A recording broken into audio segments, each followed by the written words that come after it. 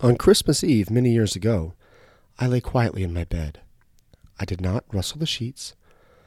I breathed slowly and silently. I was listening for a sound a friend had told me I'd never hear, the ringing bells of Santa's sleigh.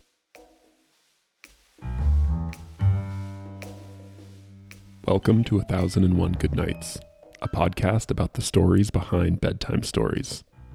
Follow along with two new dads, one a psychologist and one a book editor, as they explore the nighttime ritual of their foreseeable future.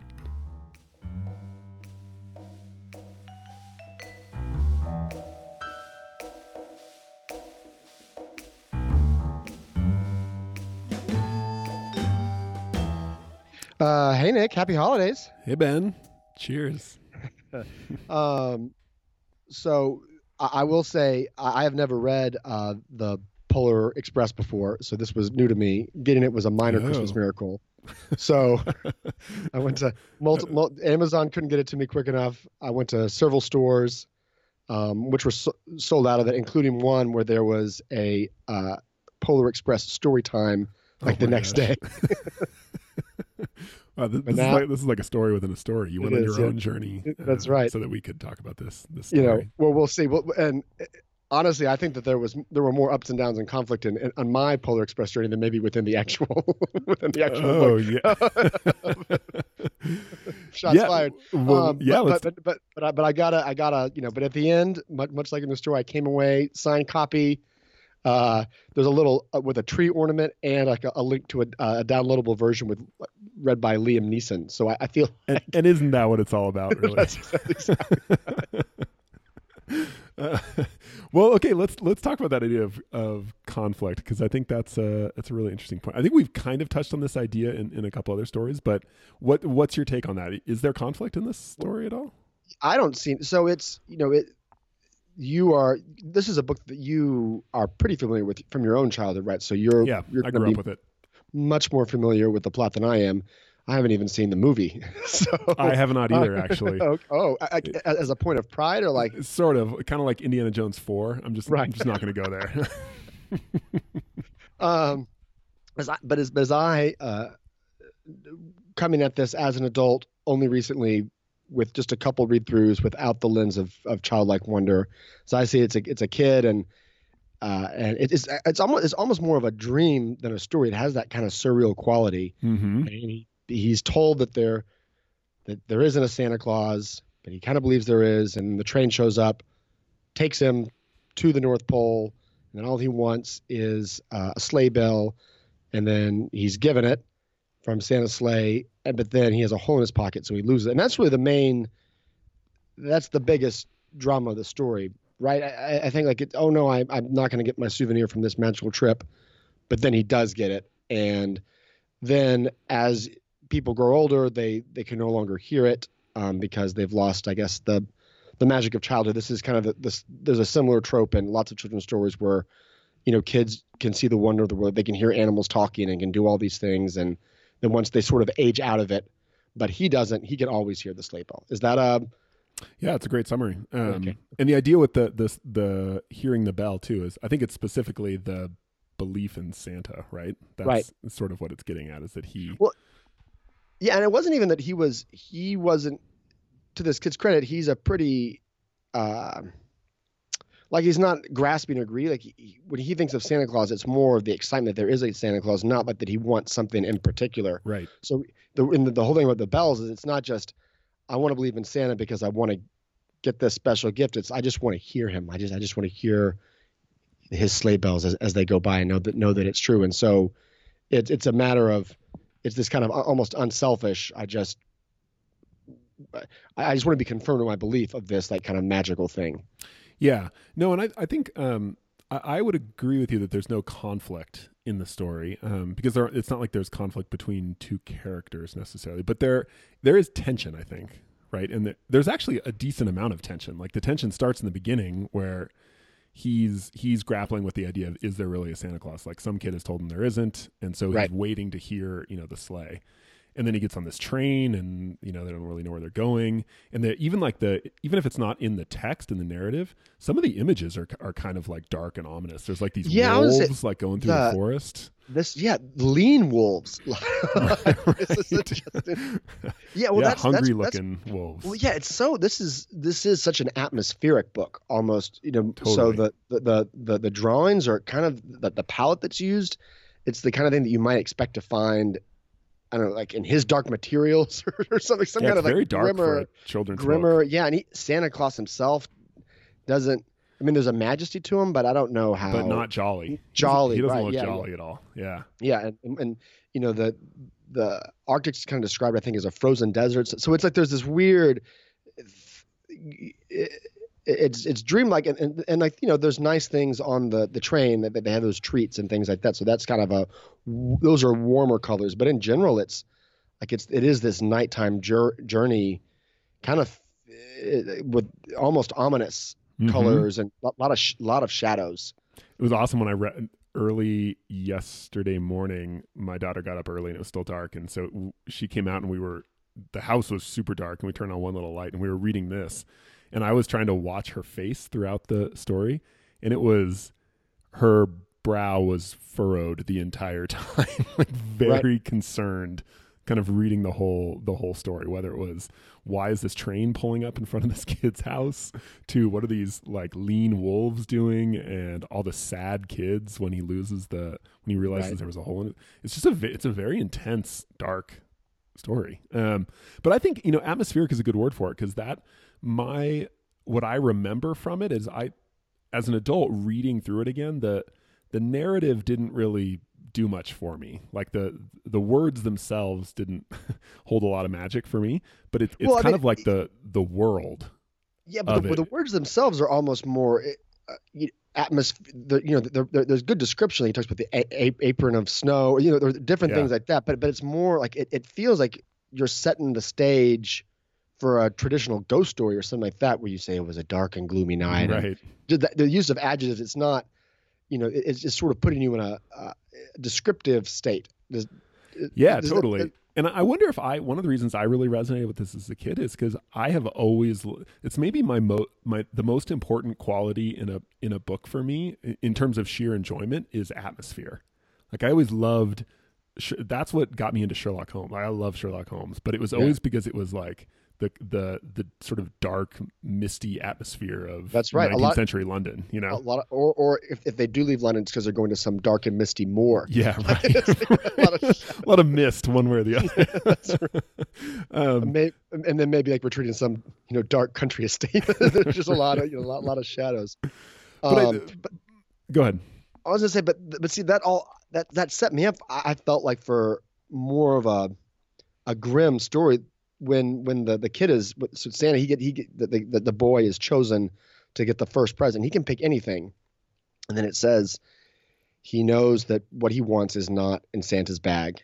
And I was so certain, and maybe this is because I'm an adult reading this, that he was going to say, "My mother is sick with some disease, and all I want is for her to be cured." And then he goes, "I want a sleigh bell." That's funny. And as a kid, all I wanted was like a Nintendo 64 or something. Right. Yeah. But I think that goes back to that. Just plot wise, there isn't tons. There's tension, kind of like a dream, but there's not a lot of structural like conflict or movement necessarily. Is that fair?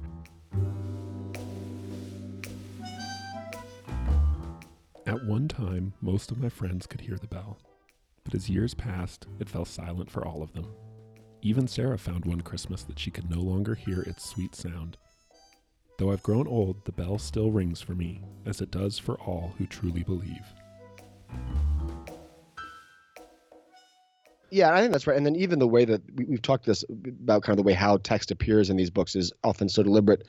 The pictures dominate. A lot of times if you have a 2-page spread, you've got a narrow column of text, and then it's all reindeer and houses or things like that.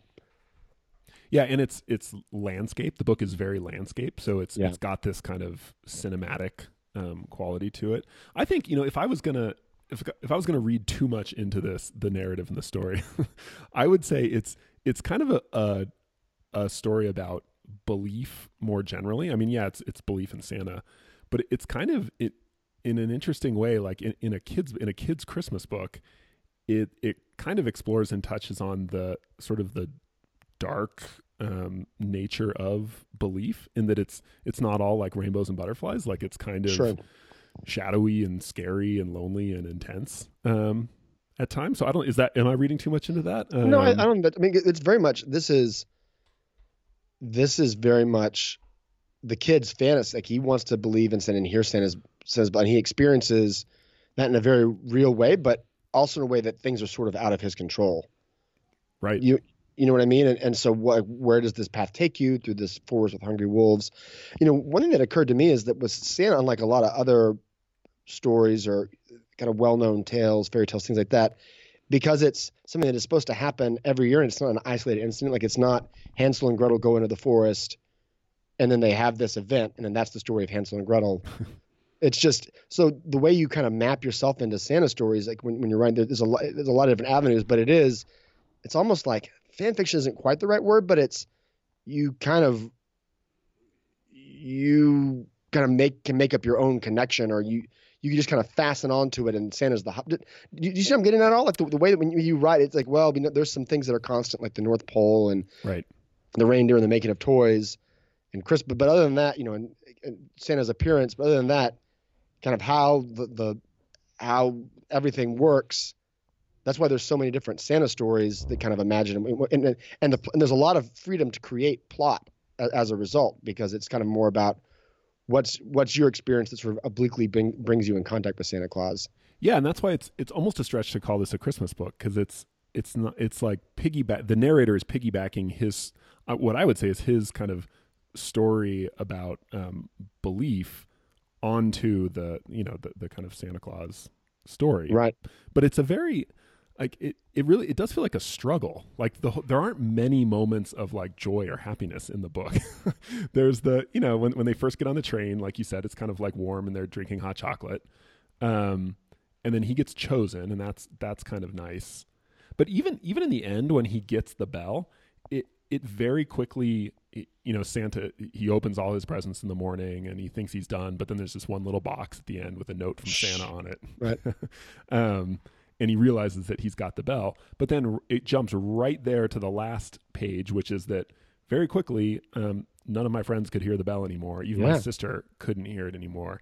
And even the image on the last page is kind of a sad, forlorn image. It's just this box of the bell sitting on a table, but it's, for whatever reason, it looks kind of sad. Like it's kind of dark. And the idea that it almost feels like he's kind of alone in his belief. It kind of seems like belief can be a lonely, like there's a lot more loneliness and responsibility to believing in something. Like he gets the bell, he loses it right away. Everybody has to look for it, and then he's the only one that hears it, so he has to sort of carry that alone. But at the same time, he's the very first lines are about he's waiting for something he's told he can never hear, the bell, and then in the end he's got the bell. So he gets, I mean, right. maybe we're putting too much on it. Maybe it's just and then there, like that's, maybe it seems lonely because it's just by himself, but maybe it's just simple. Like, nope, this is the bell. He wanted it. He heard it, and his like the force of his belief was sufficient to carry him through this whole saga.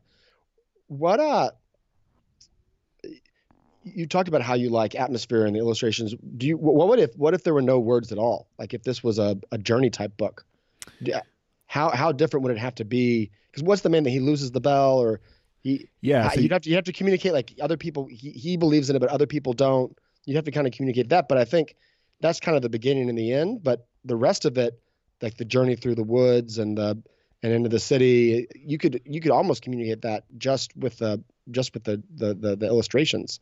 Right. I think a lot of it, if you just added a couple illustrations about like, literally seeing a hole in his pocket and and then sad faces and you could. I don't know. I just it would be interesting to see. Yeah, I think you could do it. I sort of wonder whether it would it enhance or detract from the overall. In some ways, it would make it more dreamlike, right? Because there literally is no kind of external structure kind of guiding you along. But I don't know. It's always hard to say when you kind of take, especially like a a classic like this and kind of remove an element from it. What do you think? Would you? Yeah, well, I mean, it's always you're a book editor. If someone came to you and said words or no words, what do you think? That's right. Well, yeah. Well, as a book editor, you're always saying there could be less words. Right. You can say this. You can say this. But I don't know, it's always you just say take the words out and then you play a game. Like one of those games you can't say. You can only say one word or describe things, and it should be so easy. But then it's like, no, actually, we're used to talking a lot to describe, not very much. So words can be very helpful. Right. I don't know, but I think you could do, especially in the beginning, maybe you would have him, what would you do he would like draw pictures or something of Santa, and people would just like be shaking their heads and saying, and looking cynical or what would, I don't know. Yeah. I don't know. That's interesting. The other thought though too, is it wouldn't be completely without narrative, because like we talked about Journey and some other books without words, whoever's reading the book to the kid is going to be adding their own, unless you're just sitting there in silence looking at books with your kids, like you're going to be adding structure and narrative onto it, right? Yeah, for sure. Though we also have talked about what it's like. So did you grew up with this book in a way that you didn't with Journey, right? Right. So did you ever just flip through the pages and just kind of stare at the amazing illustrations, or? I don't consciously remember that, but I kind of feel like it must have happened, because this book was always around, and I was sort of bookish as a kid, so I'm sure it happened. But I distinctly remember the feel, kind of the vibe of the book, and then not having read it for a long time until I had kids again. And then I instantly like resonated back with that, with kind of the feel. Although the words felt a little more foreign to me. Can you remember, like, just rewind a little bit to before you picked it back up again, if somebody had said, describe what happens in the Polar Express, would you have been able to say, would you have just said it's a journey it's a train that goes to the North Pole? Or would you remember the bit about the bell and like belief? Would you have said, well, I remember that it's a book about belief? No, I would not have said that. It's about I do remember the bell though. I for sure remember the bell, and losing the bell and then getting it again. But I didn't remember the bit about how adults and other kids can't remember the sound anymore. Well, that's very life imitating art that you had forgotten.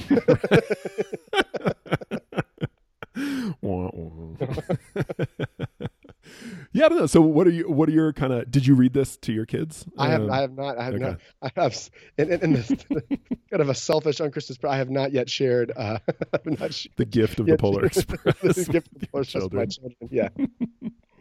Well, it'll be interesting. Maybe next year we'll revisit the Polar Express. Recap. Yeah. We'll do a recap.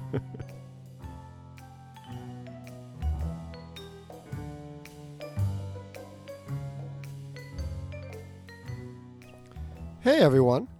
We hope you enjoyed this episode of 1001 Good Nights. If you want to learn more about this book and other bedtime stories, check out our website at 1001goodnights.com. That's 1001goodnights.com. Be sure to sign up for our monthly email newsletter to get updates about upcoming seasons and other new content. Finally, please help us out by rating the show on iTunes.